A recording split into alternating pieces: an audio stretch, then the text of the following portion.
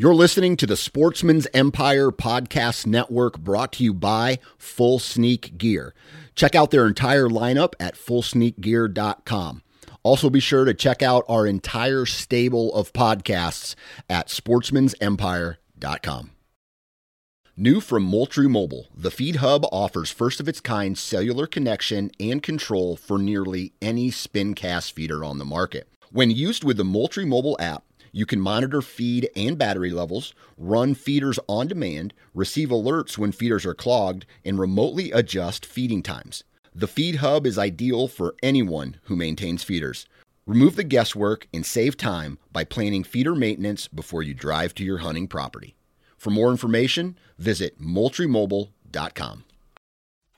You're listening to the Sportsman's Nation Podcast Network, brought to you by HuntStand. HuntStand is the #1 hunting app in the country, and at only $29.99, HuntStand offers a ton of functionality for hunters all over the country.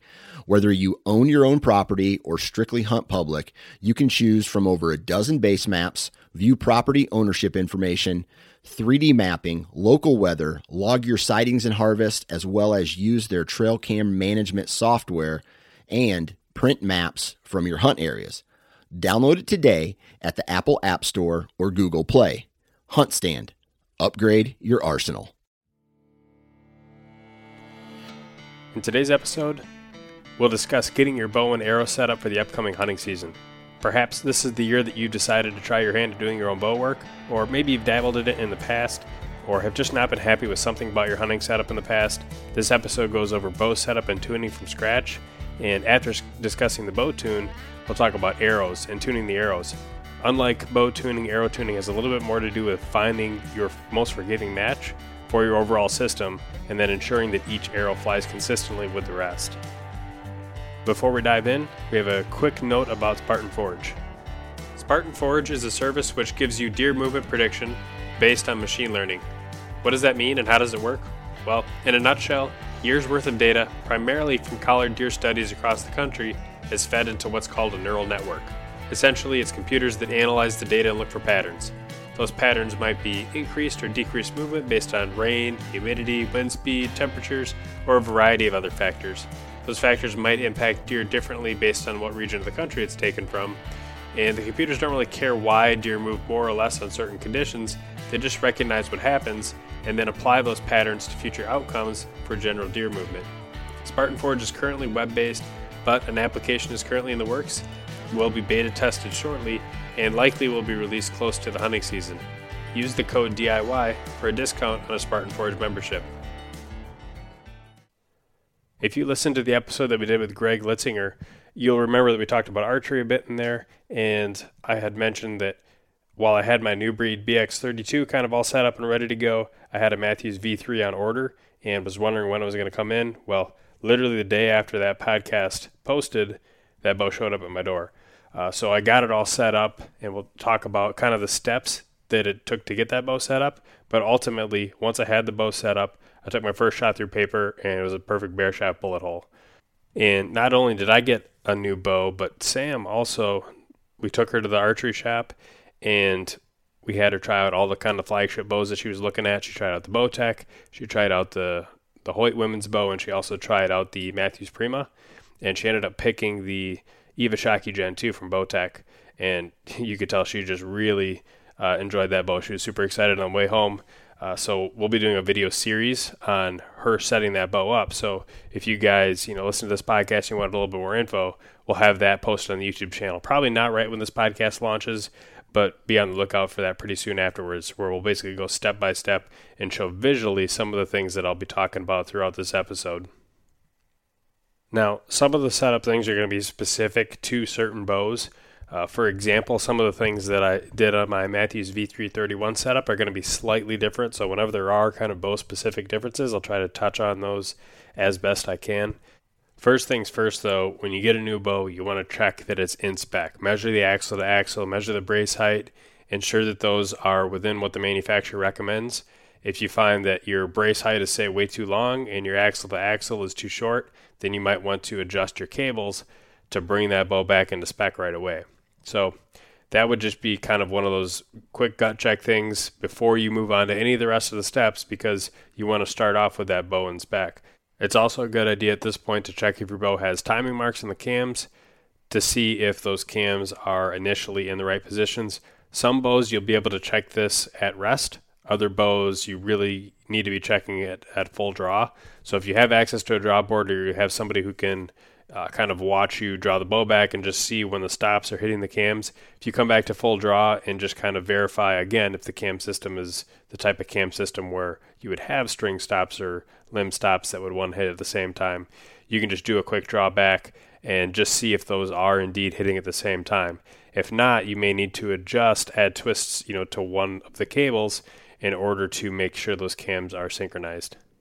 And then, like I mentioned before, different bows will have kind of different steps potentially on how you originally want to set them up. For the Mathews, what I did to get that set up is I started first by tying in my nocking point. And on some bows, I actually wouldn't tie in the nocking point first. On some bows, I would actually set up the rest first. But in this case, because the way that the Mathews is set up, it's designed so that you can put that nocking point directly centered between both cams, and then you can set up the arrow and the rest to basically have that coming off at a 90-degree angle.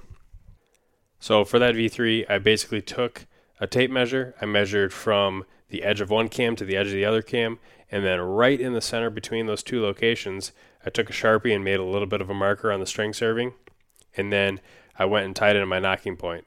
And to do that, I basically just kind of stuck a knock right where that Sharpie marker was, just to give me a reference for size to make sure I was tying my D-loop the appropriate size. And I started off by tying just like a little bit of a serving knot underneath the knock itself. And so to do that, I just take a piece of serving thread and I go ahead and just tie a series of overhand knots, 4 on each side, just to give a little ball of serving thread right underneath that knock. Then I'll tie in my D-loop. So by doing that, I make sure that my D-loop isn't just tied right above and below the knock. It gives me a little bit bigger D-loop to be able to find when I'm trying to stick my release in a hunting scenario.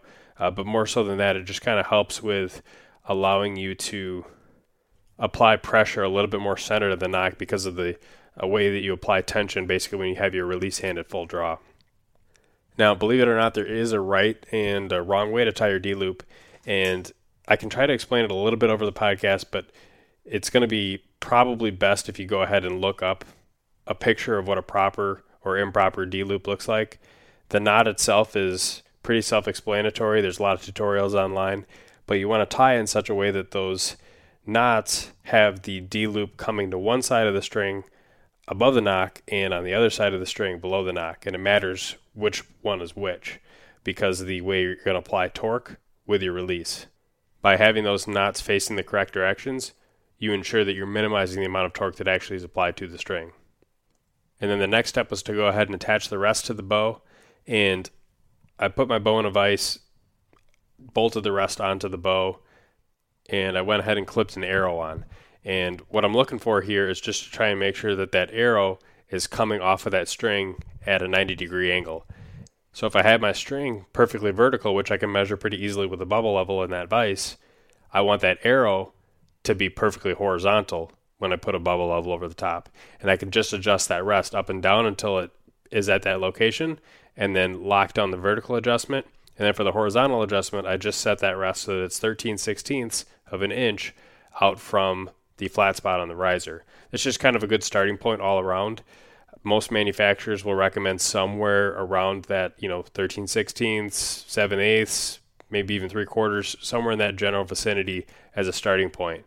You may move it a little bit when you go and do your tuning, but that's a good general place to set up.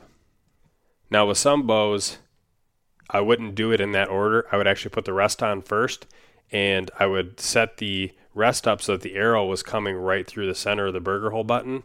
Some people like to have it running through the top or the bottom of the burger hole button, but again, most manufacturers as a general rule would have you use a starting point of having that arrow run right through the center of the burger hole. And once you have the rest set up vertically in that position, then you could tie on your nocking point so that your arrow was, once again, horizontal as the string was vertical. In other words, basically perpendicular to the string itself. At this point, you could go ahead and shoot an arrow if you really wanted to, but it probably makes more sense to just start setting up the rest of the bow so you can begin the tuning process. I would put the bow in a press, put the peep sight inside the string, and if you have old measurements from the last peep on your old bow, that's a good place to start it. And I might tie a couple of wraps around that peep with just a square knot or something, or a constrictor knot, just to kind of hold it semi in place, knowing that I might want to adjust it up or down.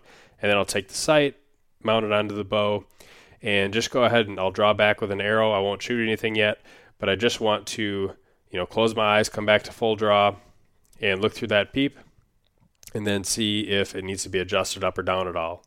And if you, again, come back to full draw with your eyes closed and open it up, you're not really cheating yourself, and you'll be able to see pretty easily once you open your eyes if that peep actually needs to move or if it's in the right spot. So you can adjust it up or down, get it to where you like it, and then go ahead and tie that peep sight in. Now, once the peep is tied in, you might notice that, it could be perfectly straight or it might be twisted a little bit. At that point, I like to go ahead and shoot arrows. Doesn't matter if it's tuned at this point, just shoot some arrows and see if that string starts settling at all, if that peep sight starts twisting a little bit one way or the other. Different people will give you different recommendations on how many shots to shoot. Typically with good modern bowstrings, you don't need to shoot that many shots. And if you do have a significant amount of twist, you can go ahead and just start fixing that right away. But if you have almost a perfect peep sight, or maybe it's just rotated a little bit, I might shoot 20, 30 shots just to see if it moves at all. But once you have that initial round of shooting set in, and you do need to make an adjustment to your peep, then once again I would just put that bow inside the bow press and then just make an adjustment in order to kind of ensure that that peep is coming to the proper alignment. And if you have something like a nose button or anything else like that, kisser button, this would be the time to go ahead and tie that onto the string now. And I also like to, at this point, just again double check that cam synchronization, because I don't want to move on to the tuning process if there's something else that needs to be fixed beforehand, because I'll just be chasing my tail. So once I check that cam synchronization again, both my stops are hitting at the same time. Again, assuming you have a cam system where that's applicable, then we can move on to tuning. So I would go ahead and install any of the accessories that you're going to hunt with. If you're going to hunt with a quiver on your bow, go ahead and mount that quiver on, add in your 4 arrows or whatever you're going to be carrying minus the one you're going to be shooting, add your stabilizer setup, and you can make minor tweaks down the road to your stabilizer setup, but you want to get it at least as close to hunting ready as possible so that you are able to tune it with all those accessories on, because adding or removing accessories could actually impact your tune. There's a bunch of different ways to get the tune done. You can use paper tuning, bear shaft tuning, French tuning, walkback tuning. It's all just kind of different methods of skinning the cat. What you're trying to do is you're trying to get that power stroke pushing right behind the arrow. And I'll talk about this a little bit when I get to the arrow side of things, but at this point, all I'm looking to do is get an arrow shaft that I know is adequately stiff. So if I have a 70-pound bow at 29 inches, I'm not going to be grabbing a 400 spine arrow to do this next step. I want to make sure that it's at least adequately stiff. If it's too stiff, it's not really going to make much of a difference here. You just want to make sure that it's going to be stiff enough to allow you to verify that your power stroke is pushing right behind the arrow. And if you have your bow set in spec and you have that rest set at 13/16, arrows coming off level from the string, there's a good chance that your very first couple of shots might be bullet holes. It will depend a little bit on how exactly you're holding the bow, if you have any torque or anything like that, but you want to make sure that you're shooting good shots. I like to start off by shooting a bear shaft through paper, just because that's something that's pretty easy to do inside my garage, and the bear shaft gives me a little bit more kind of a in-depth look than shooting a fletch shaft through paper wood. It's going to be a little bit less forgiving. So I'll step back as far as I can in my garage, typically about 12 feet or so, and I'll shoot through that paper. And like I said with that Matthews, the very first shot was a bullet hole with that bear shaft. I went and shot it with a fletch shaft and confirmed, and that was it. So it was pretty easy. Sometimes you get bows like that where it just, you got everything in spec and you take a shot and it's tuned. But that's not always the case. And so to make adjustments, if it's something where it's just off a little bit, like you got a little bit of a knock left tear or knock right tear, I'll usually adjust the rest to fix that. But if you find that you need to move your rest outside of, say, like a 16th or an eighth of an inch, then you're probably going to want to move to something that's a little bit more, I guess, cam-based or bow system-based. There's a few different systems out there now that we didn't always have access to in the past. For example, Elite's got the system where you can pivot the limb pockets. Gearhead, you can actually move the grip of the bow left and right. Some cam systems you'll have to shim. The Bowtech cams, for example, that deadlock system, you can take an Allen wrench, loosen it up, slide that whole cam system left and right, and then lock it back down. Matthews, you got to put it in a press and use the top hat system. So it's going to depend a little bit on what your bow setup is. But if you're getting a pretty massive tear, and especially if just a slight little bump in the rest doesn't fix it, then you're going to have to, or you're going to want to anyway, use one of those alternative methods of tuning. It could be a yoke system too, that you'd be adding or removing twists to your yokes to get everything to line up. Now, if you have a high or a low tear, you could either fix that by bumping the rest just up or down a little bit, or you can leave that rest set right in the center of the burger hole button and move your knocking point up or down, which is going to be a little bit harder, depending on how tightly you have that D-loop set up. But again, you just want to make sure that you're making minor adjustments to hopefully fix that. If you have to make major adjustments to where you're looking at that arrow and it just doesn't seem right, like it's just not even close to level, then there could be something else going on. It could be either too weak of a spine of an arrow that you're trying to tune with that's giving you some funky results, or it could be that your cams are out of time or out of sync. So you could go ahead and check something like that if you're getting a really odd result from a vertical tear. Might also want to check for rest clearance issues. If you're shooting a fletch shaft especially, go ahead and put some foot powder or lipstick or something on your vanes just to make sure that you're not actually hitting the rest, because that also can give you some kind of odd false results from a tuning perspective. That's one reason why I like to at least start with the bare shaft, because you're not going to have to worry about those fletching contact issues.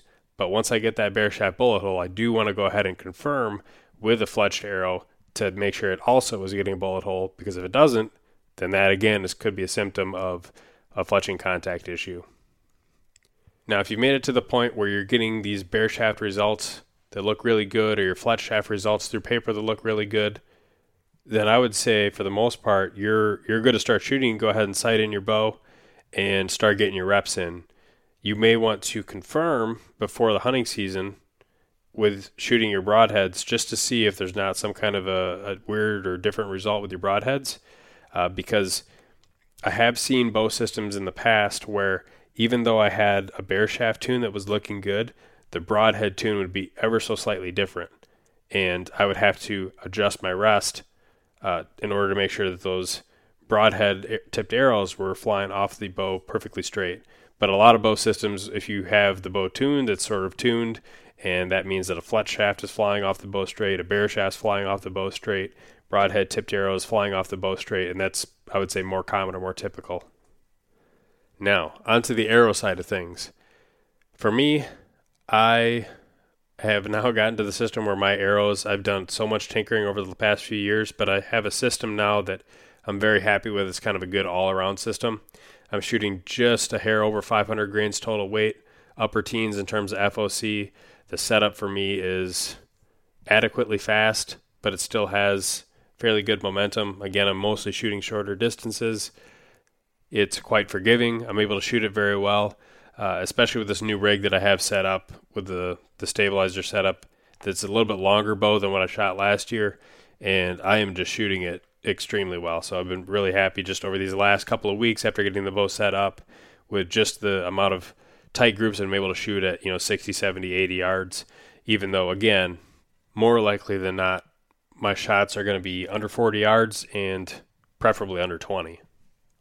Arrow tuning is kind of a hot topic, and assuming you have kind of a general frame of what you want your arrow setup to be, like, do you want a super heavy, hard-hitting arrow setup, 650 plus grains, or do you want a blazing fast light arrow setup, or do you want just something that's kind of middle of the road and it's going to be kind of a good all-around, not super heavy, but also not super light, adequate speed, not blazing fast, not crazy slow, decent pin gaps, that sort of thing, then those are things that I would kind of say is outside the context of what arrow tuning is. It's more just kind of arrow selection.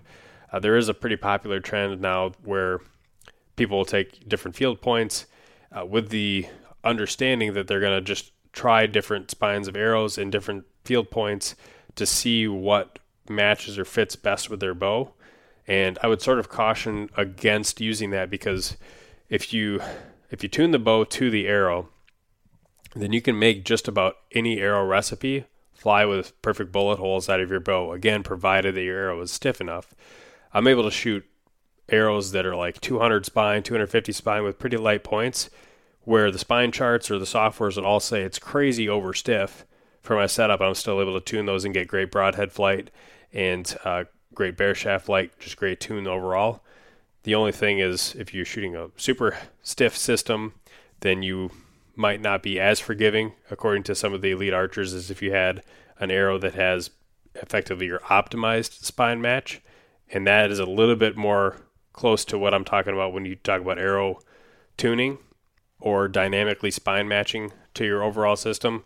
But for just kind of setting your preferences, you can absolutely have your bow set up and say, hey, I want to shoot my setup at 265 feet per second, and that's what I want to target.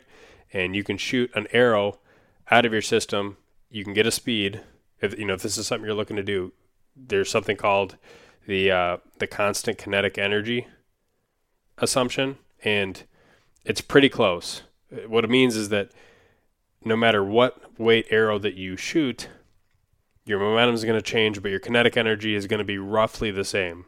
In practice, it tends to grow a little bit, but by a few percentage points as you go heavier and heavier with arrow weight, because your bow gets more and more efficient shooting those heavier arrows.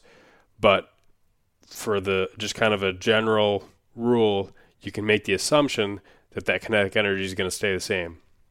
And so what that means is, if you're able to shoot an arrow at the shop, or if you have a chronograph at home and you get a speed with a 400 grain arrow, and you measure your kinetic energy based off of that, and it says you got 80 foot-pounds of kinetic energy, you can assume that, hey, if I shoot a 600 grain arrow, I'm also going to have that same 80 foot-pounds of kinetic energy, or perhaps 81, 82, and then do the math in reverse to figure out what your resultant speed would be with that arrow weight. And by doing that, you're able to get a pretty close estimate on what you want your setup to weigh. So let's say you've decided that you want to stick with that, roughly 265 feet per second, plus or minus. We'll stick with that same example. And we'll just say that, for instance, based on the assumptions and calculations that you made, you're going to require a 525 grain arrow to do it. Well, now you can start doing the math on, your grains per inch for your arrow, your inserts, your components, vane weights, etc., in order to make that arrow weight happen. And so now, let's say you've got all your components, that based on the spine chart or the software, your arrow is going to be adequately stiff, meaning it's either right on or it's maybe even a spine stiffer. I know a lot of guys that like to err one side stiffer than what the spine chart would say is optimal when they're planning on doing a hunting setup, especially shooting fixed broadheads. A little bit less flex, so it could be a little bit more repeatable in terms of fixed blade broadhead flight.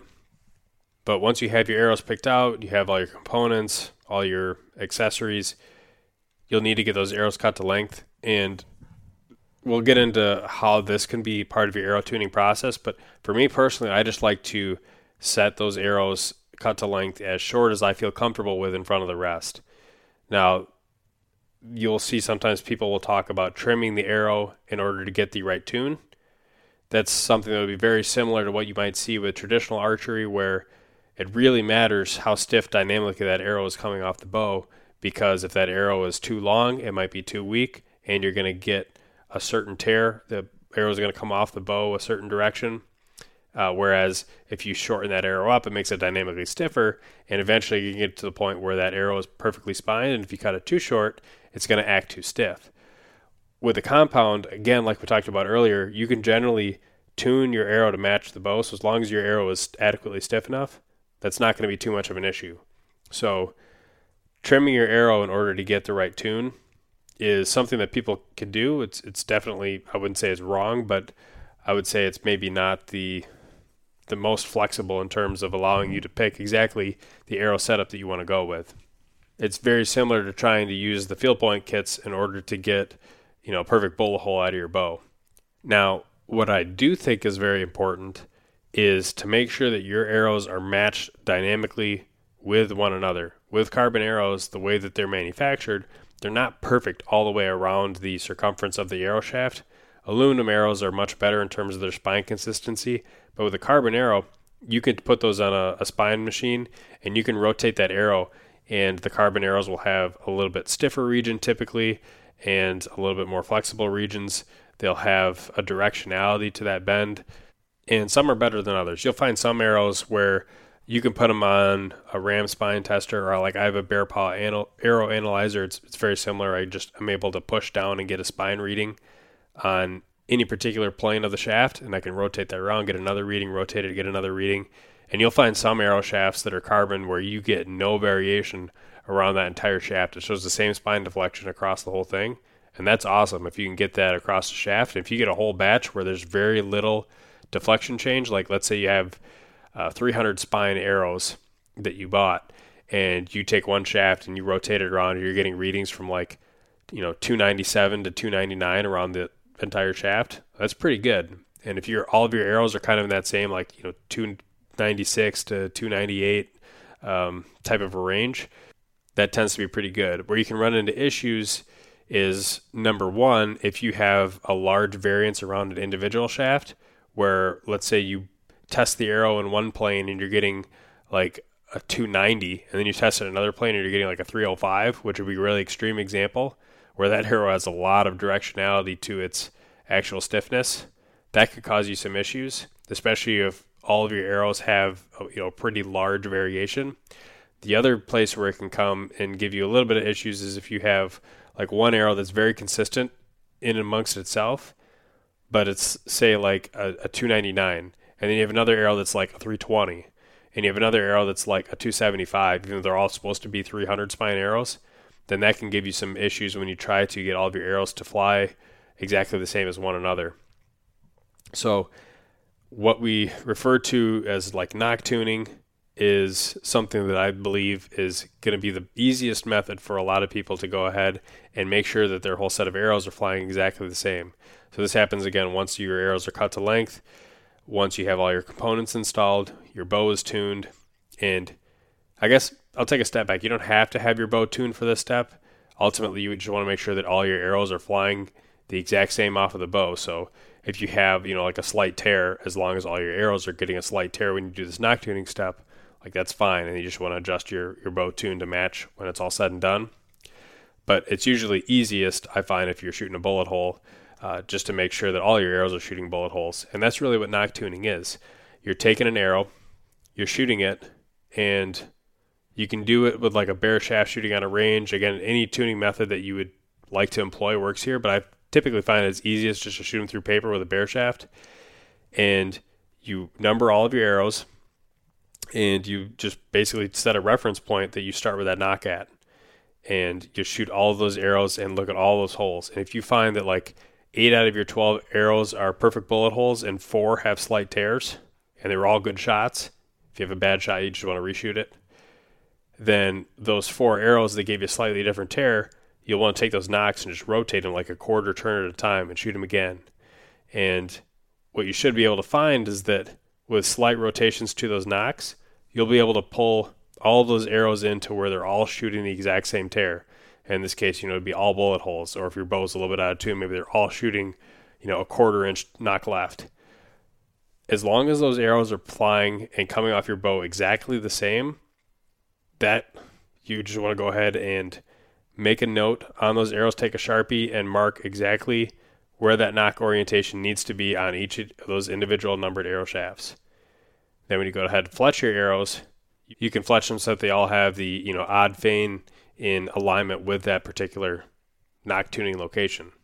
And then every time you go ahead and you snap an arrow onto your string, it's got that exact same orientation that you set up during that nock tuning process to ensure and give you the confidence that that arrow is going to come off exactly the same as all the other arrows in your quiver.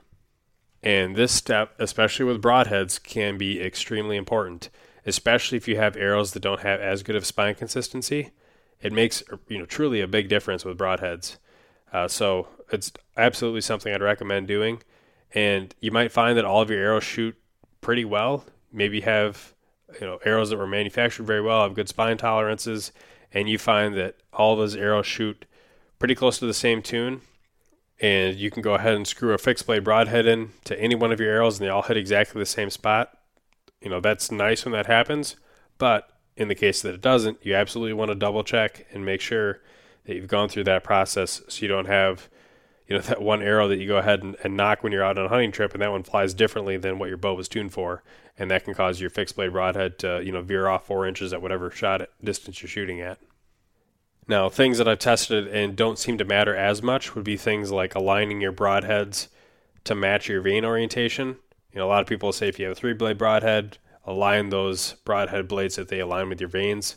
Or similarly, if you're shooting like a 4-blade broadhead or a 2-blade with bleeders, line those up with your 4-fletch pattern. I haven't really seen that matter all that much. What I would say is that the spine consistency and that kind of nock tuning process we just talked about, that's going to be more important. If you've done that, then typically you can have that broadhead at any orientation you want in the front of the arrow, and it's still going to fly the same as each of your rest of your arrows. But if you want to be, ultra consistent, then absolutely something that doesn't hurt at this point is you can go ahead and align all of your broadheads so that they're the exact same as one another. And because you've already gone through that nock tuning process, the arrows dynamically are going to come off the bow exactly the same.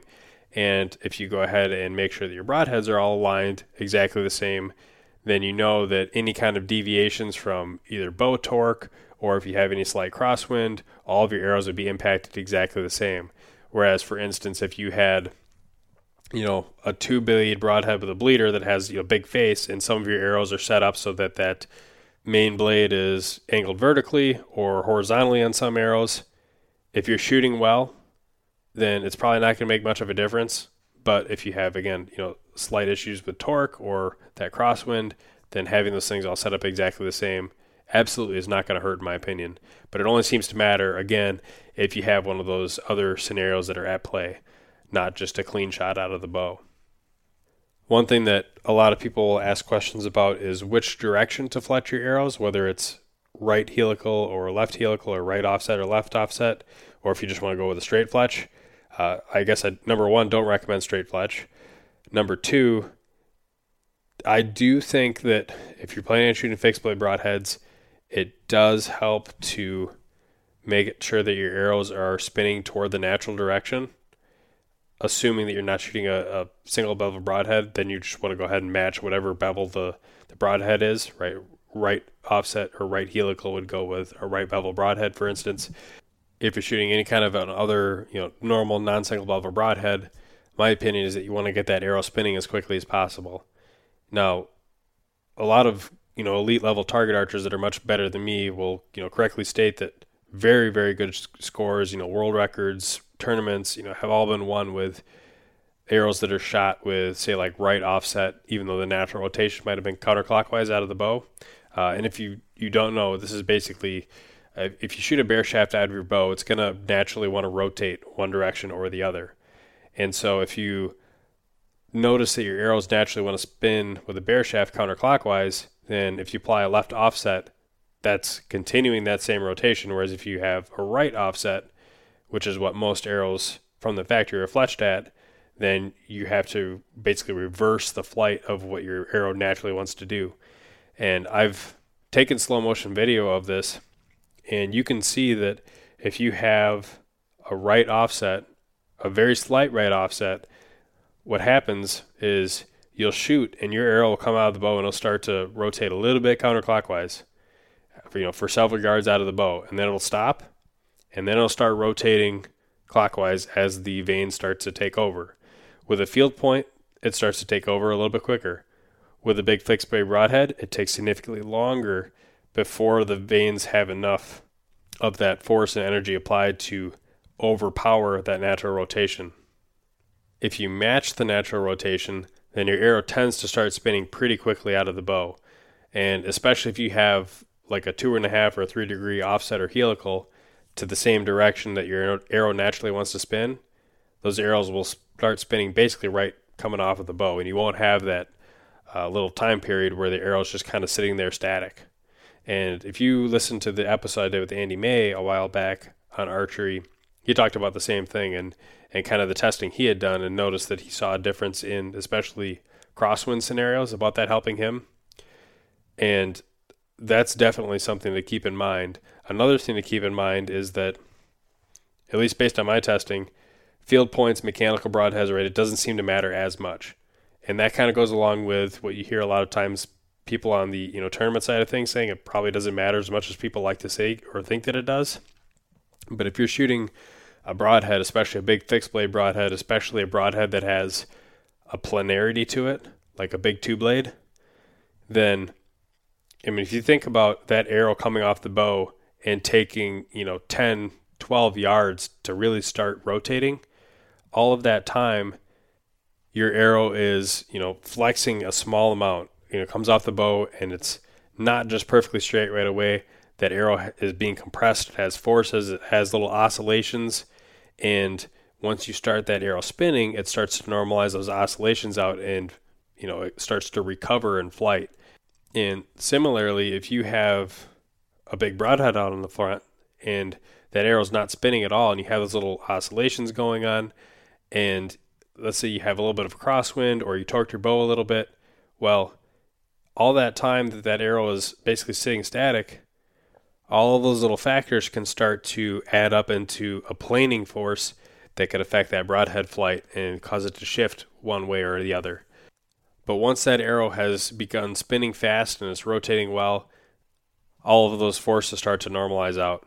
Again, I'll have videos that I'll post on this to show kind of the differences in what I'm talking about. But what I've noticed with some of the high-speed videos that I've taken is if I have a big broadhead in the front, sometimes I'll shoot, and when I would have an arrow that would just have like a standard, Boning Blazer right 1 degree offset factory fletch, that arrow is not really spinning all that much within like the first 10, 15 yards. And occasionally I'll get kind of like a knuckleball effect if I have some type of crosswind, or again, if I was torquing my grip a little bit. And if I didn't go through the work to make sure that all of my arrows had those broadheads exactly aligned perfectly with one another, then I might shoot, like, let's say in a crosswind, one arrow with the broadhead aligned vertically. Well, that crosswind is going to affect that broadhead a little bit more than the arrow that I would shoot if that broadhead was aligned horizontally.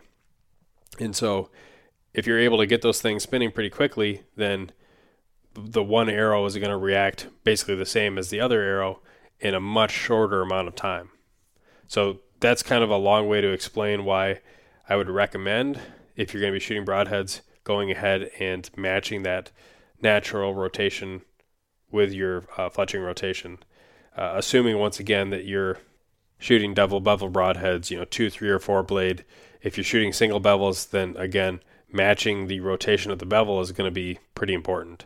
So in an ideal world, if you're shooting single bevel, and let's say your natural rotation is to the counterclockwise direction, it might make sense to go with a left bevel and a left helical, and go ahead and ensure that you have, like waxed your threads and whatnot to make sure that those threads aren't going to loosen too much when you hit the target, because it did seem like when I had shot some of those types of systems in the past where you're rotating counterclockwise, your points could be a little bit more likely to loosen up when you hit the target.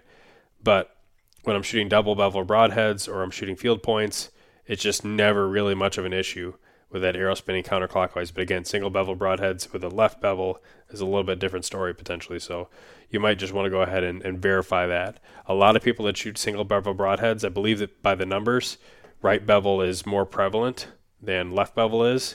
And with the right bevel, you're going to want to make sure that that is right offset to match that right bevel. And if you're worried about this whole, getting the arrow spinning fast, if you shoot a pretty substantial helical or offset, you can still get that arrow rotating pretty quickly, especially if your broadhead doesn't have a whole ton of surface area. The last thing I'll touch on is just really kind of microscopic, changes or differences, things you can play around with that could make a real difference in your overall setup, your accuracy, your consistency. But everything I've kind of touched on to this point is going to get you a long ways in terms of being set up and ready to go for the hunting season. But if you want to take it to the next level, then there are a few references to some of the things that people do in the target archery world that I'll point to be directions that you might want to look into. For one, there are sort of advanced tuning methods that some people will do to try and optimize their forgiveness. We talked about getting a perfectly flying arrow shaft out of your bow. Well, as an additional step, some people do line tuning or group tuning where they'll shoot either groups or they'll shoot at a horizontal or vertical line at really long distances, whatever distance they're comfortable at. And they'll go ahead and take notes on how well they shot, and then they'll adjust their rest very, very small increments and do the same thing over and over again. And just micro adjust that rest one way or the other, left and right, up and down, and then look at the data and see which exact position of that rest gave the most forgiving group. It's not an amount of rest movement that would cause you to go from like a perfect bullet hole to like a 2-inch right tear. It's very small, microscopic amounts of adjustment. A couple clicks one way, a couple clicks the other to see what's the most forgiving. Another thing that you can look to do is adjust your point weight up or down to try and get a more optimal spine match. This is something that I found out about reading some of the articles by John Dudley, where he talks about adjusting your bow weight up and down by, say, like 3 pounds up, 3 pounds down, and shooting at long range to try and figure out which setting gives you the most forgiving groups at those longer distances. And you can do a similar thing just by adjusting your point weight, because again, you're adjusting how dynamically your arrow matches to your bow. So if you increase your bow poundage, you're putting more energy into that arrow. If you reduce your bow poundage, you're putting a little bit less energy into that arrow. It's going to cause less compressive forces, less flex onto that arrow shaft. And similarly, if you increase or decrease your point weight, you're doing the same thing by, increasing or decreasing the amount of flex that you get as that arrow is fired off of the bow. And so you might find that there's a very optimal match that's going to give you the best groups. What I tend to find is that for me, especially when I'm shooting fixed blade broadheads, erring on the stiffer side usually gives me about the best groups that I can ask for, and trying to optimize beyond that hasn't really made much of a noticeable difference, but it also could be that I'm just not a good enough shot to be able to shoot the difference at some of those longer ranges with broadheads. Originally, some of the articles that were written are based more on the target side of things, again, shooting with field points.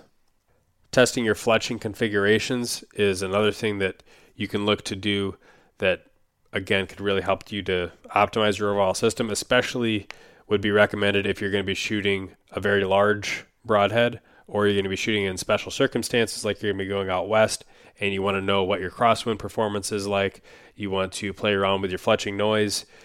You want to be able to play around with things like the length of your fletchings, whether you're using 3 or 4 fletch, 2-degree offset versus 3 versus 1, all of those types of things you can play around with and shoot within the circumstances and the context that you would be wanting to actually hunt with, and then writing down notes, taking a few days to get as much data as you need to be able to make an informed decision. And the last things to play around with would be, quiver on your bow or off your bow, stabilizer setups, which is, another topic in and of itself, that there's probably better content from some of the expert archers on exactly how you can play around with those stabilizer setups than I could really give you to explain what each of those movements is truly trying to give you and be able to improve your pin float pattern in context of what you're seeing, and then being able to adjust your, either side bar or front bar weight to try and give you a little bit better hold. But again, if you're only hunting, inside of 20 yards, then some of those things are more minor in context compared to some of the other things that we talked about earlier. And if you are one of those 20 yards and in kind of guys, then, the biggest things really are bow and spec, bow and tune, perfect arrow flight coming off of the bow with your rig, arrows matched dynamically to one another so that all of your broadhead tipped arrows are flying exactly the same as one another, and you verify that the fletching configuration is giving you forgiving flight in all of the various scenarios that you could expect to encounter out in the woods. So this podcast went into a lot of detail. I know some of these things might be a little bit harder to sort of grasp unless you're a really good auditory learner. If you're a visual person, like I mentioned, I'll be going through some of these things in video releases on the YouTube channel that are going to be coming up pretty soon here. That'll do it for this episode. As always, make sure to follow the Sportsman's Nation on Facebook, Instagram, and YouTube. Leave us a review on iTunes. And if you're looking for additional content, subscribe to DIY Sportsman. And with that, thanks for listening.